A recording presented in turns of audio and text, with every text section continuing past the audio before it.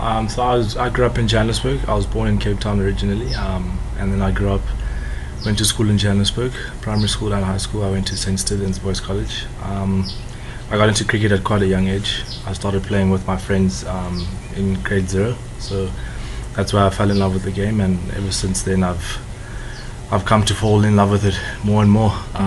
It became quite serious towards the end of primary school and into high school, where I started making representative teams for Gauteng, and I saw that I had the ability to take it further.